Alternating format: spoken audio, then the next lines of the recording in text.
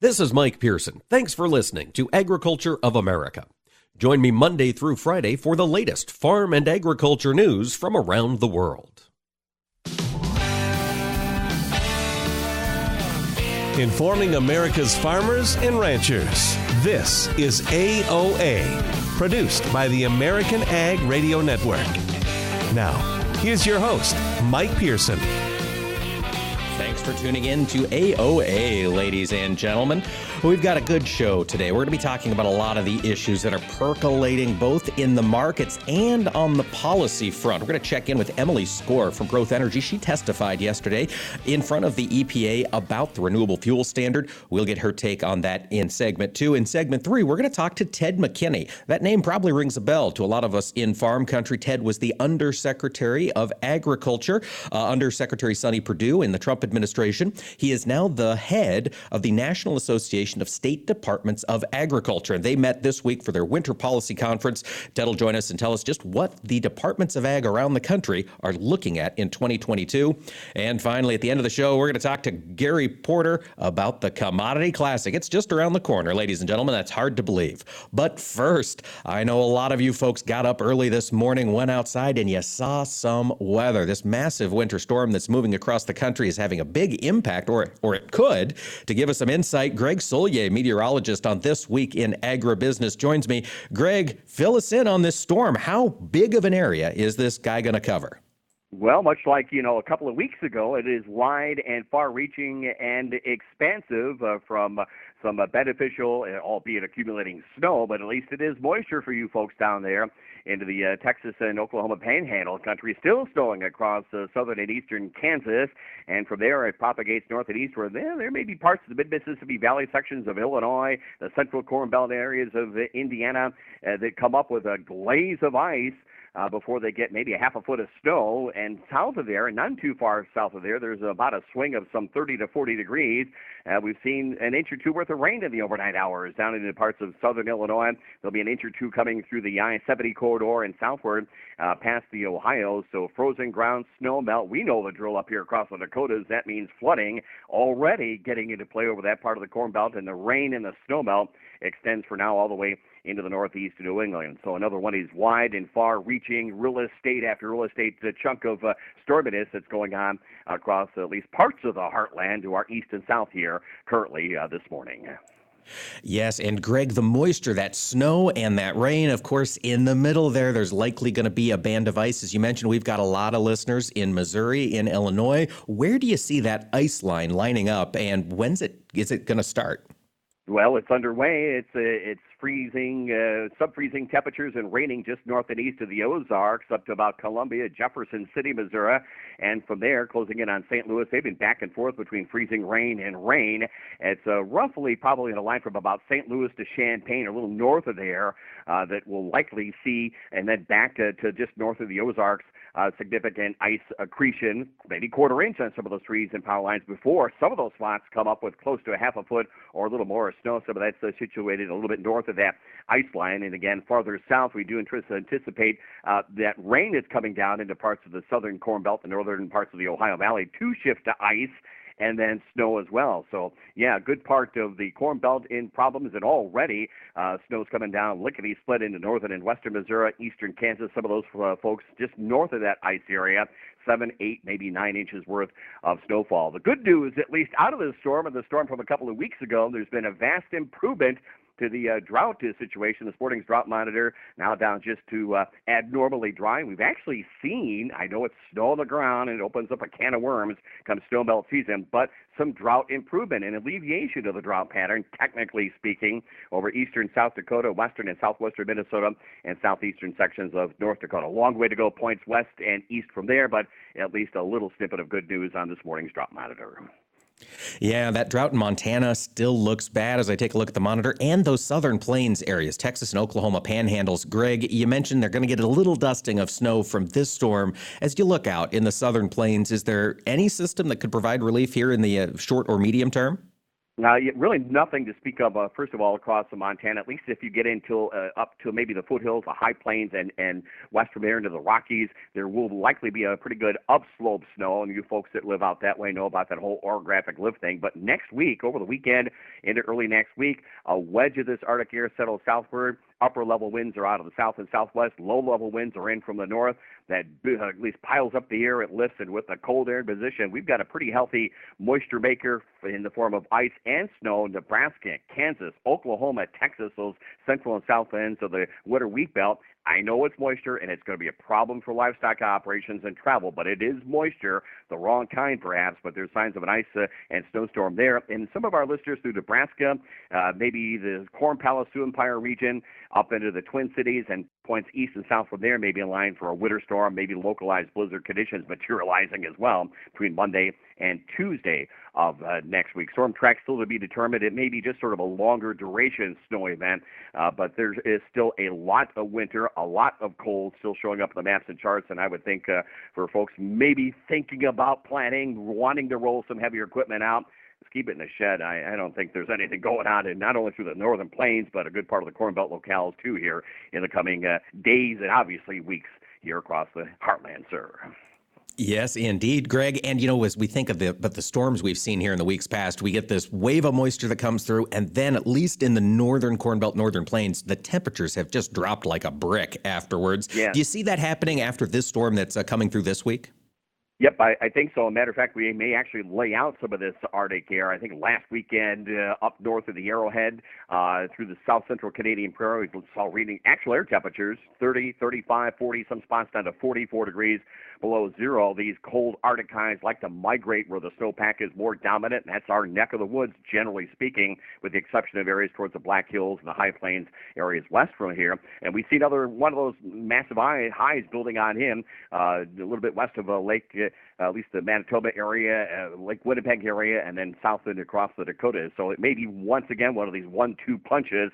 First we get the wave of snow and ice to come out of the central and southern plains to the northern and western Corn Belt. Then the Arctic air settles on in, and it will be a propagation east and south of some of that cold. So these recent rains over parts of the Midwest will certainly ice and freeze up again, and there's a better propensity to start putting snow on top of that across the Corn Belt locales. Hence the thinking we're not done with winter and cold here through the northern and central plains. Hopefully some additional snowfall in the drought and at least moisture deficit areas, snow cover deficit areas west and southwest of here. And there's more winter to come, typical of La Nina. It's an extended winter. It's a delayed spring in many areas of the Dakotas, the upper Midwest, points through the northern and eastern Corn Belt, and we see that playing out, unfortunately, quite succinctly here in the weeks to come, sir. Greg, in the immediate future, this storm that's running through right now, is it going to bring high winds to anybody that we need to be aware of? Not terribly strong, to put things into perspective on some of the recent storms that have come on through. However, you come up with ice on some of those trees and power lines in through Missouri and parts of central Illinois, and a 20 or 25 or 30 mile an hour winds as you kind of accrete some of that ice there does cause a problem. Now, next week, there may be some winds that hit 35, 40, 45 miles per hour, and hence with this dry, powdery, low moisture content snow, the likelihood of at least severe winter storm, maybe blizzard conditions. Livestock people certainly plan accordingly Sunday to Monday, particularly from Fargo south and east as we move on through the early next week time frame.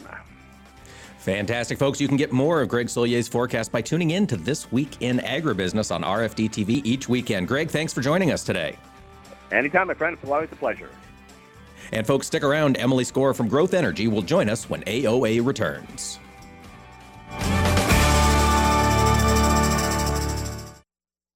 Hi, this is Mike Pearson. You're listening to AOA, Agriculture of America. Don't go away. More AOA coming right up. Choose the proven performance of the Roundup Ready Extend crop system, featuring high-yielding Extend Flex soybeans and the exceptional weed control of XtendiMax herbicide with Vapor Grip technology. Elite genetics, triple herbicide tolerance, flexibility that delivers results, backed by 25 years of innovation. That's the Roundup Ready Extend crop system, the system of choice. XtendiMax is a restricted-use pesticide. Always follow stewardship practices, all pesticide label directions, and check with your state pesticide regulatory agency for specific restrictions in your state. They say if you listen hard enough, you can hear the corn grow. It's true. When you're out in the field, you understand its challenges and what it needs to thrive. Channel Seedsmen bring insights from the field to our team of Bayer plant breeders. Their knowledge inspires our product development. From your best ground to your most challenging conditions, our products are designed to perform in your fields. Visit channellistens.com to see our latest innovations. Always read and follow IRM where applicable, grain marketing and all other stewardship practices and pesticide label directions. Each and every day, DTN and Progressive Farmer editors are posting unique, original content to their website at dtnpf.com, bringing you the latest news and information you need for your day-to-day business decisions. Their award-winning newsroom covers markets, news, and weather, while also providing insights on crops, cattle, equipment technology, and more. You'll find innovative topics like, would you plant soybeans in December? Experiments look at the possibility of boosting yields with early planting. Want to save time? Learn how through autonomous machinery systems. Will there be a surge in feed prices in 2021? And what's today's weather forecast for my farm? The editors of DTN and Progressive Farmer are committed to delivering the essential intelligence farmers need every day to help your farm business be more efficient and profitable. Visit dtnpf.com today. You are not your diagnosis. A medical chart is not your identity. And vision loss does not define you. Your drive shows who you are. And you are not alone. Because we are driven too. To be a beacon of strength. A champion of courage. An advocate for hope. You are not alone. Because we are stronger together. We drive the research for the cures we are finding. We're fighting macular degeneration, retinitis pigmentosa, Usher syndrome, and the entire spectrum of blinding retinal diseases. We fund. We fight. We win. We are the foundation fighting blindness. Together, we are fighting blindness. Join the fight at fightingblindness.org. You're listening to AOA, Agriculture of America. This is Mike Pearson, and you can rely on us for the latest farm and ranch news from around the world.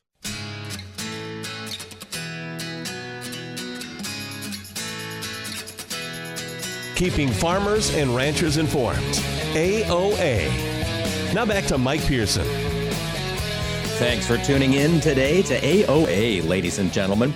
Yesterday in Washington, D.C., the U.S. Senate Committee on the Environment and Public Works held a hearing, and they called this hearing the Environmental Protection Agency's Renewable Fuel Standard Program, Challenges and Opportunities. That happened yesterday in the Capitol, and Emily Skor, the CEO of Growth Energy, had the opportunity to present ethanol's case and talk to the senators about biofuels and what they mean for the environment and for the economy. She's going to join us now to bring us up to speed on what she talked about yesterday. Emily, thank you so much for joining us today.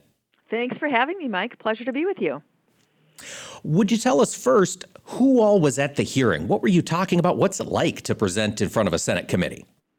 Well, it is quite an experience to speak with the senators. I thought Chairman Carper of the committee, I thought he ran a good hearing. And of course, the setup is to be contentious because I'm representing the oil industry. You had an attorney representing small refinery exemptions.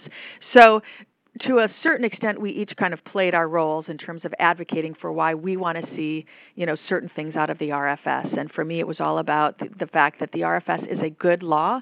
It's one of the best clean energy policies that we have on the books. We just need to fulfill its potential. And it's been untapped as a tool in terms of our climate change and mitigation. So there were certainly contentious moments, and I think different senators would ask us kind of different heated questions. But here's the important takeaway from the conversation. Here's where I heard consensus. Consensus that liquid fuels are going to continue to be the fuel source for the majority of the cars on the road for decades to come. Consensus that we've got to decarbonize our transportation sector, and we've got to do that affordably, and we need to do it with what's available. And the affordability was a key comment, every senator talked about gas prices. It's very top of mind for consumers and for lawmakers right now. And so, my point is the best way to bring down gas prices is to use more ethanol in the fuel supply. And the best illustration of that is anywhere you pull up and you're able to put a 15% ethanol blend into your gas tank, you will save money at every single station. So, a lot of conversation about gas prices and how the RFS will help bring prices down affordably and immediately. But it was a good hearing, and I enjoyed it. Well, that is good to hear. And when you're making these cases, and you talk about the RFS being undermined for the past, well, really since its inception, what was the response? Do you feel as though you're making inroads and explaining why these small refinery exemptions were so harmful to the ethanol industry? I think so. I mean, we had Senators Ernst and Senators Stabenow and Senators Duckworth. All three of those senators are on the committee, and they're certainly very supportive. When you're talking to a senator from Wyoming or West Virginia who has small refiners in their state, it's a little bit harder, and they want to listen more to the small refiners. So it's really kind of the senators that don't have one constituent or the other. That's who you're talking to. That's the person whose mind you want to change. And when you talk about low carbon options that are affordable, and then the RFS is going to help keep our industry strong, not only for light duty vehicles, but for the promise of hard to electrify sectors like aviation, then you've got their attention. And that I could see. The argument that we need a strong RFS, we can have carbon standards in addition, low carbon fuel standards in addition, but you've got to get the modeling right. And that's what we need for innovation to take us to the next level. And I think that's where I could see, some people were starting to listen a little bit.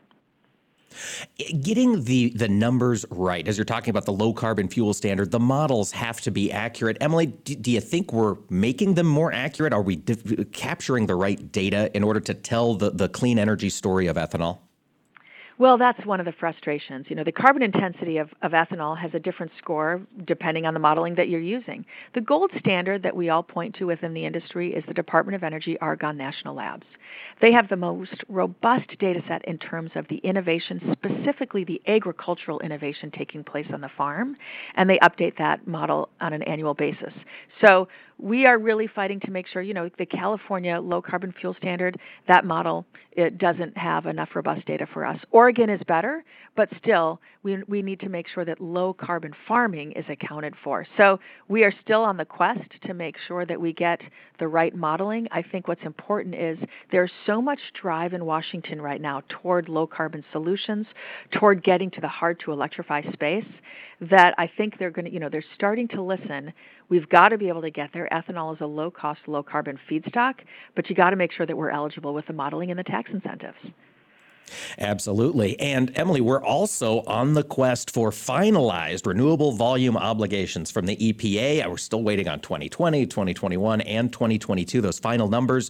When do you expect to see them, and do you think they're going to change from the proposal period prior to the comment period? So we won't see those finalized likely for a few months. We're pressing for them to work as expeditiously as possible. I mean, the good news is the 2022 numbers and proposals are exactly where we need to be leaning in on biofuels. It's the highest total number of renewable fuel ever. It includes that 15 billion gallons for conventional biofuel. We have some serious issues with the proposal for 20 and 21. If I were to guess, I would think the final numbers will probably be somewhat similar to what we've seen in the proposal, but we are certainly pressing the case that they've got to fix it and, importantly, finalize it quickly so that it takes effect with this calendar year. Emily, one of the comments that was made as I was reading about the hearing yesterday was from an attorney representing the oil industry, and they said that if the EPA were to deny the 60 or 65 small refinery exemptions that are there right now, it will drive these refiners into bankruptcy. Does that hold water for you? Would the economic impact for those refiners be so large if they had to step into the market now and buy RINs? No, it does not hold water. And this is something that we disputed, and I disputed aggressively in the hearing. 3 administrations and the courts have affirmed that the cost of RFS compliance is not a hardship for refiners. All right, so that's established. 3, the Trump administration EPA, the Obama and the Biden administration EPA have all affirmed that. Furthermore, it's established, and even refiners have said this, that the cost of purchasing a RIN, that's something that they pass through in the sale of their wholesale product. So, it's quite a threat to say, if you don't do this thing, I will go out of business, because we've had the RFS in place for 2007. So what happens when the RVOs come out and they don't go out of business? Okay, then you're crying wolf as an industry. So it's an interesting tactic that they're taking, but absolutely not. The cost of compliance, if that's their stated concern, and I made this point as well, then they sued to eliminate the easiest option to bring down the price of the RIN, and that's year-round sales of E15. And the person who loses out in the end is the consumer. Emily, why would year-round E15 sales help reduce the price of RINs for these refiners? Well, the simple fact is that more ethanol in the gas supply brings down the price of gasoline. So E15 is about a 5 to 10 cents savings per gallon. So that's how the consumer is going to benefit. And for the refiner, the more you blend ethanol, the more RINs you're going to be, these are the credits, the more credits you create, and you're going to bring down the price. It's just supply and demand. So the path forward for any refiner complaining about, oh, this is an expensive proposition, blend more ethanol, and that's when they bring the price down if they're buying credits on the market.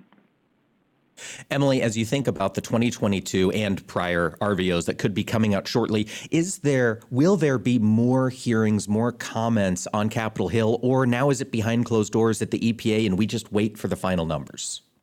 I don't think there's going to be any more hearings on the RFS. I think this was the big one yesterday. It's really now at the EPA. They will be reading all of the comments. Our comments, Growth Energy, were 650 pages. That's how much science and data we have to validate our positioning and perspective. And so we will continue to kind of have conversations. And there's the political pressure game of members of Congress putting in calls into the administration, reminding them that they've got to follow the law and do right for biofuels. But really, it's at the EPA. The ball is in their court right now. And they've got 650 pages of comments from Growth Energy, plus all of the other ethanol industries and folks who have filed comments, both in support and opposed, I would suppose. Emily, now that we're kind of putting 2022 on the back burner, looking ahead to 2023, what would you like to see from an RVO perspective, and are those conversations happening quite yet? Those conversations are happening. And so what we need out of 2023 is an RFS. So the EPA from 2023 on, they're going to set targets that are multi-year.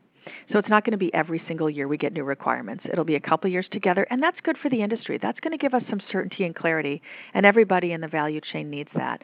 What we need is for them to lean in even further. Make sure that they're accounting for all of the innovations on the advanced biofuel side, renewable diesel. Look at the capacity that's going to come online for renewable diesel. Approve the pending technology applications for corn kernel fiber. I've got members who are producing cellulosic ethanol today, but they're not getting credit for it because the technology has been sitting around at EPA for 4 years waiting for approval. So there's a lot of opportunity, and we are in the mix talking to EPA about what they need to do to get it right. Well, Emily Skor, thanks for taking time out of your busy schedule to come on the show and talk to us about what all was happening in Washington, D.C. We appreciate it. Thank you. And folks, stick around. We'll talk with Ted McKinney, head of NASDA, when AOA returns.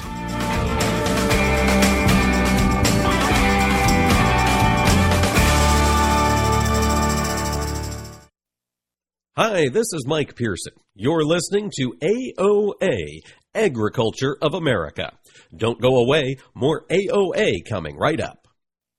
Choose the proven performance of the Roundup Ready Extend crop system, featuring high-yielding Extend Flex soybeans and the exceptional weed control of XtendiMax herbicide with Vapor Grip technology. Elite genetics, triple herbicide tolerance, flexibility that delivers results, backed by 25 years of innovation. That's the Roundup Ready Extend crop system, the system of choice. XtendiMax is a restricted-use pesticide. Always follow stewardship practices, all pesticide label directions, and check with your state pesticide regulatory agency for specific restrictions in your state.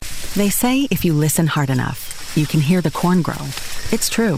When you're out in the field, you understand its challenges and what it needs to thrive. Channel Seedsmen bring insights from the field to our team of Bayer plant breeders. Their knowledge inspires our product development. From your best ground to your most challenging conditions, our products are designed to perform in your fields. Visit channellistens.com to see our latest innovations. Always read and follow IRM where applicable, grain marketing and all other stewardship practices and pesticide label directions. You're listening to AOA for the American Ag Network. I'm Jesse Allen reporting. Well, as we take a look at the grain trade, soybeans and wheat are our leader to the upside. We again saw very strong soybean sales in the weekly export sales and shipment report, while wheat was weak and corn was just okay. Now, exporters sold a net 106.1 million bushels of U.S. soybeans in the week ending February 10th, with 50 million of that demand being for old crop supplies, the remainder for the crop yet to be planted this year. China and unknown destinations combined for a net 21.9 million bushels of the old crop demand, along with 51.7 million bushels of the new crop purchases as well. Now, this is reinforcing concerns about global soybean supplies as production estimates in South America continue to trend lower. Now, corn traders must respect gains in the soybean market, while the feed grain, along with wheat, are also keeping a close eye on the geopolitical risks seen in the Black Sea as the tensions appear to be rising again. Reports of shortages of crop chemicals are also increasing, raising concerns for the summer row crops globally as well. Soybeans also trading higher as bean oil made a new contract high, and new crop November beans are trading within just a few cents of the high. We also got another daily sale announced of 4.4 million bushels of old crop soybeans to unknown destinations. Taking a look at the numbers right now, soybeans for March up 13 1/4, 16 3/4. July beans up 12 1/2, 16.01 1/2. March bean meal up $1.10 a ton, 4.50.50. March bean oil up 31 points, 67.28. March quart up 3 3/4, 6.50 3/4. March Chicago wheat up 13 3/4, 7.94 1/4. March Kansas City wheat up 12 1/2, 8.20 1/2. March spring wheat up 7, 9.59.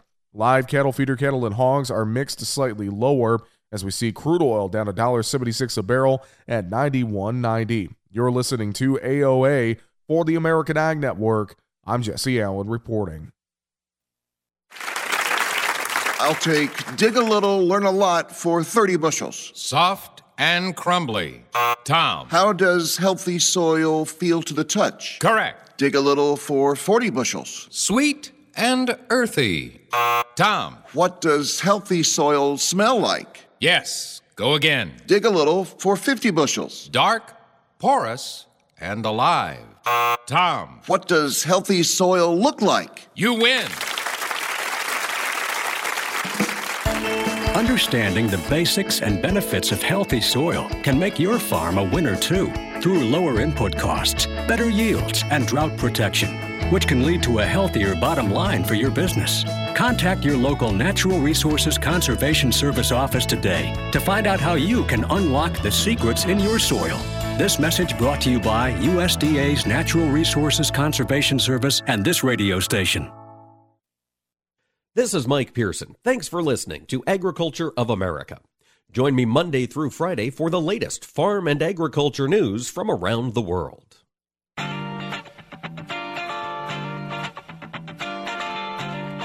Information farmers and ranchers need to know. AOA. Now back to Mike Pearson. Welcome back to AOA, ladies and gentlemen. Thanks for making us a part of your day. You know, just as production agriculture has seasons, right? We've got planting, spraying, harvest, calving, weaning, etc. We've got things chunked out by time. The same is true in policies. We've been having a lot of policy discussions because in D.C. right now, the policy discussions are moving along hot and heavy. And one group that is getting their policy voices into the mix is the National Association of State Departments of Agriculture. Their CEO Ted McKinney joins me this morning. Ted, your winter policy conference happened this week. How was it getting together with all of the other state departments of agriculture? Oh, Mike, I think most people would say it was a wild success on just about all angles. From people getting together, I mean, we heard more people saying, I haven't been out since 2019 or 2020. So giddy is probably the right word for many. The discussions were robust. We had an incredible diversity. We had 40 of our 50 states represented, 30 of our state commissioners, secretaries, and directors. That kind of all means the same title, but they carry different names in the state. So we're thrilled. And then we made some announcements as well. So we're looking back now after its conclusion yesterday with a big smile. Well, that is good to hear. It is nice to get out and connect with everybody once again. Ted, before we talk about the policy recommendations that NASDA has prepared for this upcoming year, I don't think we've talked to anybody from NASDA on the show yet. So I was wondering, could you tell us a little bit about how NASDA works and why you guys exist? Sure. Well, the National Association of State Departments of Ag is just that. We're the industry group that represents all of the secretaries, directors, and commissioners of Ag. Like Farm Bureau, we're the only organization that covers all 50 states, and in our case, 4 territories as well. We're over 100 years old, and so for those many, many years, we have taken state departments of Ag interests and represented those interests into Washington, but also beyond. I mean, we're doing a great deal more international stuff. So, for example, in October, 30 years now, we celebrated what we call the Tri-National Accord. This is when the provinces of Canada, the states of Mexico, and the states of the U.S. come together and talk about mutual areas of interest and difference. So it's all policy, it's trade, it's international trade, it's all of that, and we've been doing it for a long, long, long time. Well, it is good to hear getting those voices out there. Ted, one of the recommendations you guys have proposed post-conference was seeking additional funding to ensure animal health networks. Obviously, we've got a lot of concern about African swine fever. We've got high-path avian influenza in the news. What was NASDA looking for with this particular piece of policy? Sure. Well, I think you and your listeners probably know well or can imagine well just how devastating African swine fever would be to the U.S. We've seen that play out in China and so many other parts of the world. And so there is something to say about getting the resources. Long term, it would be things like vaccines. Short term would be all the tactical things that let you be preventative. I'll take you back a couple of years ago when Secretary Perdue and USDA invested in 70 to 100 new beagle dogs, all of them for the Customs and Border Protection friends. And boy, the payoff was big because, you know, one of those beagles detected some meat from China that came into Philadelphia. We don't know if it was intentional. Doesn't matter. It was there. And so you take a look at all the preventative actions that we can and are taking, and it takes resources. So this was the call for what we were chasing. We at the Departments of Ag, our state veterinarians, the likes of the Animal Plant Health Inspection Service at USDA, and beyond. And animal health is one of those things where coordination between state departments of agriculture and the federal government are crucial. We've seen that in your home state of Indiana right now with this high-path AI outbreak. Do you feel as though there's the steps in place to get things talked about and discussed between the two groups pretty easily? We have heard from many that those well, first, on high-path avian flu for poultry, the maturity, the maturation process that happened and took place in 2015-16 has paid huge dividends. And it's clear that for Indiana and Kentucky and Virginia, who have had some outbreaks, the collaboration, the response time was so very swift. And so we're getting projections that it shouldn't be that bad. Now, you don't ever know when a new detect will come. But for those places where they've got it isolated, the action was swift. In fact, they didn't even wait on federal inspectors to get there. They knew, they had been prepared on what to do. And that's the beauty of, in this case, the APHIS state vet, State Department of Ag relationship. African swine fever is a different critter. I mean, it's you don't have those geographic areas set aside, regionalization we call it, where if it's detected in one state, the other states can continue to do action. Most countries around the world tend to say the entire country is shut off. So we have some policy work to do with our friends internationally. We know APHIS is all over that. We have the kinds of prevention and biosafety, biosecurity measures that we want to continue to educate farmers on. So just the threat of African swine fever, particularly with its detection in the Dominican Republic and Haiti, is a signal from our neighbors that said, beware, be ready, and that's what we're calling for. All right. In the production agriculture business, Ted, a lot of us, when we think of our State Department of Agriculture, we think of what they're doing for us on the production side. But departments of ag across the country are also responsible for school lunch and food and nutrition. Can you tell us a little bit about what NASDA decided, if anything, on the nutrition side of the ledger? Well, good catch. Yes, not all, but most of the state departments of ag play a pretty key role in the farm to local food, to food banks, to schools. I mean, it's farm to you name it. And those programs are rising. I think the COVID outbreak, the slowdown in the transportation and supply chain system has kind of shouted the need for at least a relief valve in that regard. And so there were a lot of discussions about how we do that. In some cases, there is funding required, but in other cases, it's just simple regulatory mid-course corrections that allow local farms of all types to do that. Now, you know that the U.S. is very diverse, so not every area is heavy in dairy, or not every area is heavy in the proteins, or not every area is heavy in the produce. So a lot of this is how we bring all that diversity that makes for a balanced meal and bring them together in different spots so that schools or food banks or others can have access. So, yeah, this is one thing that we're looking at, and I think hand in glove with that was the call for greater protein processing facilities. So there was a lot of discussion by our state directors, secretaries, and commissioners on how we do that and don't waste taxpayer or state taxpayer monies. So those were very much a part of the discussion as well.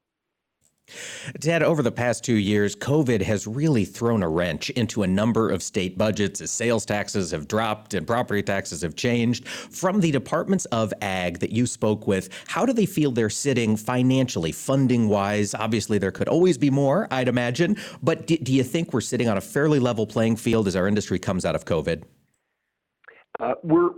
We heard that they're better than many people might think. For example, the massive amounts of money that were pushed out in certainly the Biden administration and early on the Trump administration clearly helped a great deal. Some of the reprieve on things like hours of service, if you're a truck driver, all of those things have been paying big dividends. And frankly, because so many people were not out or expenditures were not being made, coffers of finances aren't as in bad a shape as you'd think. Now, it does vary somewhat.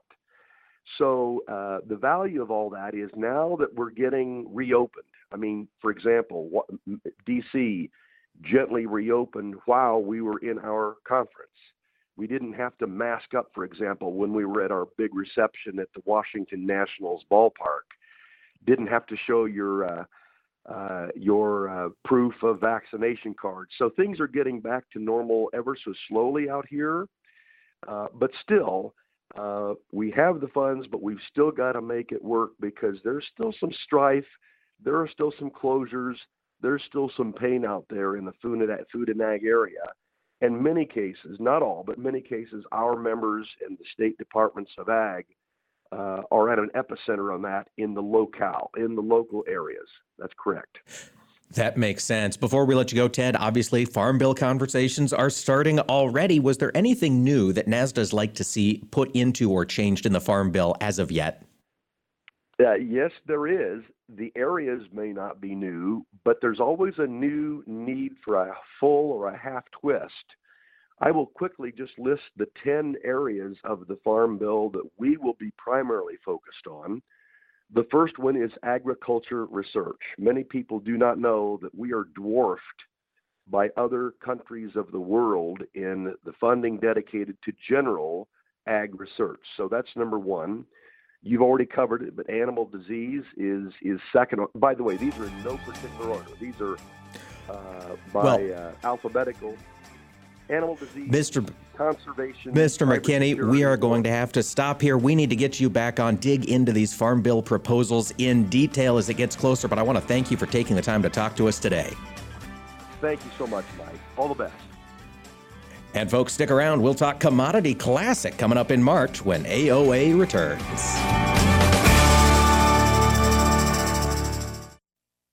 Hi, this is Mike Pearson. You're listening to AOA, Agriculture of America.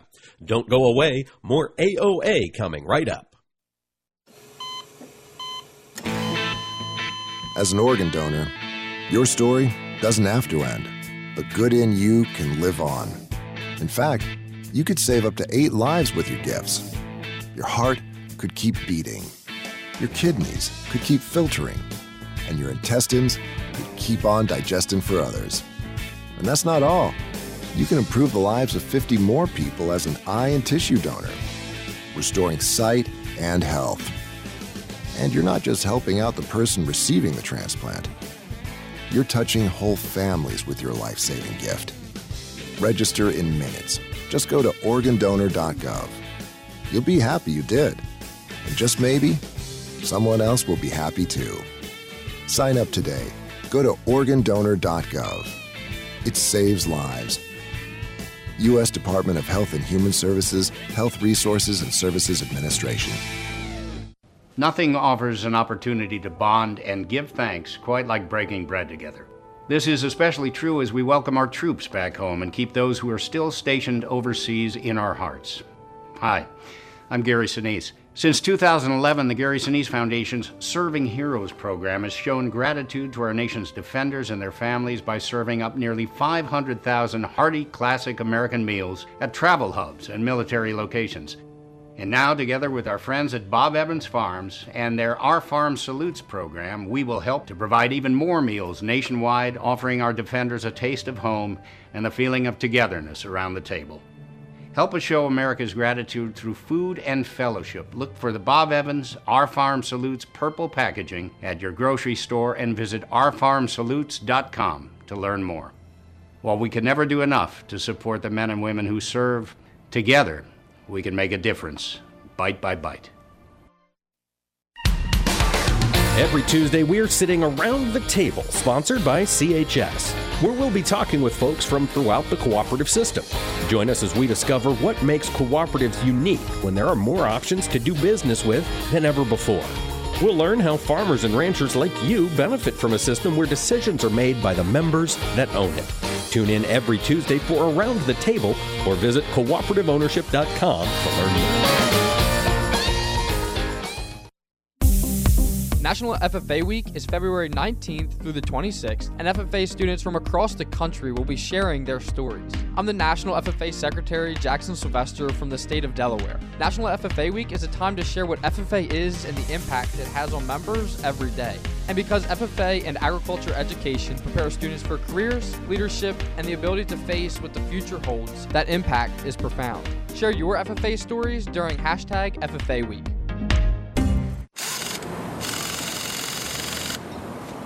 Oh, nice engine. Supercharged? Yep. High porosity and aggregates? Yep. Porous medium for gas exchange? Uh-huh. Microbial catalytic potential and repository for carbon and nitrogen? Check, check, and check. Oh, man, that is good under the hood. And to think I used to be impressed with Hemis. So, when was the last time you looked under the hood at your farm's production engine? At your soil? Is it as healthy and productive as it can be? Stop by your local USDA Natural Resources Conservation Service office today to find out and unlock the secrets in your soil. This message brought to you by NRCS and this radio station. DTN and Progressive Farmer bring producers the best content in agriculture. Each day, our editors post unique content to our website, bringing you the latest news and information you need for your day-to-day business decisions. DTN and Progressive Farmer provide insights throughout the year to questions like, what is the outlook for corn yields in 2021? Will feed prices surge? What about land prices? And what's today's weather forecast for my farm? For more intelligence like this, visit DTNPF.com. Young farmers don't listen to the radio, right? Wrong. In a recent survey, 74% of young producers said they get their most important agricultural information from their trusted farm radio station. Surprised? Don't be. If you think about it, it makes perfect sense. Radio is the perfect companion because it goes with you everywhere. Whether you're in the shop, on the combine, or in the truck, farm radio is right there with you. This message brought to you by the National Association of Farm Broadcasting.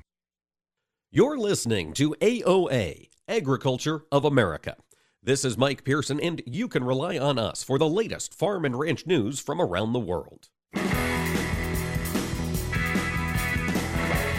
Information farmers and ranchers need to know. AOA. Now back to Mike Pearson. Thanks for tuning in to AOA today, ladies and gentlemen. You know, we heard from Ted McKinney there just a second ago about the policy conference happening this week in Washington, D.C. for NASDA, and folks are getting together. I had the chance to talk with Max Armstrong, who's down at the National Farm Machinery Show in Louisville. He said farmers are excited. They're getting out, they're talking, they're connecting with one another. It's good to see folks getting back together in some of the big places, the big cities that have been a little more challenging to get together in. Well, there is another big event, a big gathering coming up for agriculture, March 10th through the 12th in New Orleans. It's Commodity Classic time. Joining me to bring us up to speed on what to expect if you could make your way down to New Orleans this year is Gary Porter. He's a farmer from Missouri and co-chair of the 2022 Commodity Classic. Gary, thanks for joining us today. Well, thanks, Mike. You know, farmers and exhibitors are looking forward to getting back together and the normal, and just the things are really rolling in the right direction. The registration is on par for the last 2 in-person years, and the trade show is sold out. So it's going to be big. There's going to be a lot to see as folks are walking around that trade show. Gary, bring us up to speed. This is at the Convention Center in New Orleans. And how should folks look to get registered, or where can they find some more information, get the key points for the Commodity Classic? Yeah, just log on to commodityclassic.com and you can get all the information you need. commodityclassic.com. Check that out. So you've got the trade show booked solid. The nice thing about Commodity Classic, Gary, is there's always a unique array of products. You see a lot of folks from around the country, a lot of smaller manufacturers come and bring those things that can really solve a specific problem for growers. So what's one of your favorite things to walk around and do at the Commodity Classic? Well, looking at the new machinery that they have out, something new that an equipment dealer has put out that, you've never seen before. That's always nice. And there's also the little booths that you walk through and see things that can help you on your farm that you didn't even know that existed. And they'll be there at that show because everything that's new will be right there in that show. That is fantastic. When we think about Commodity Classic, obviously it's a place to get together. It's a place for farmers to reconnect with one another, to take a look at what is new on the manufacturing front. But also, it's a hardcore discussion of policy for a lot of different farm groups. I understand there's going to be a couple of banquets, just like usual at the Commodity Classic this year. Who's going to be there?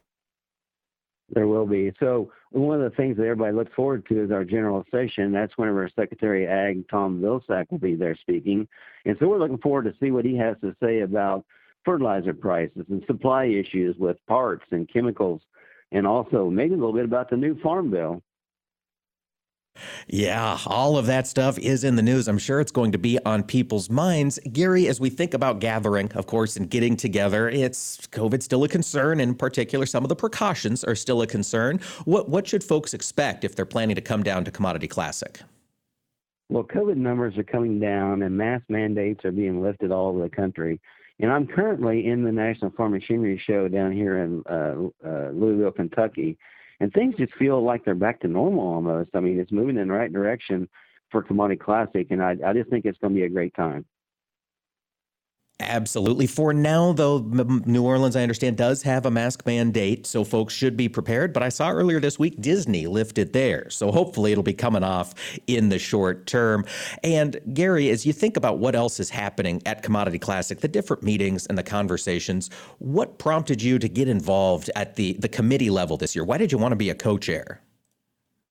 Well, I've been on Missouri Corn Growers for several years, and I just started moving in the right direction. So I attended Commodity Classic for a long time now, and it's always been something that I've really been able to learn and bring back to my farm to increase the ROI of your farm. So I attend the learning sessions that they have and different seminars they put on. It's all free. You go in there and you can learn something. What I did was like high-yielding corn and soybeans. You can learn from the best and the things that they are doing to make the higher yields on their farm, and you can take those back to your home farm and maybe do the same thing there and increase the productivity of your farm, and that's what it's all about. And farmers really like taking that back home to their ranch. They do. There's just something about picking up ideas from other folks who have started something, tried something. You tweak it, you learn about it, and you make it your own. And we see the industry continue to evolve. Gary, I've got to talk to you about the PAC events, political action committees. There are a bunch of those at Commodity Classic. What's the purpose of those PAC events for folks who are maybe unfamiliar with the phrase?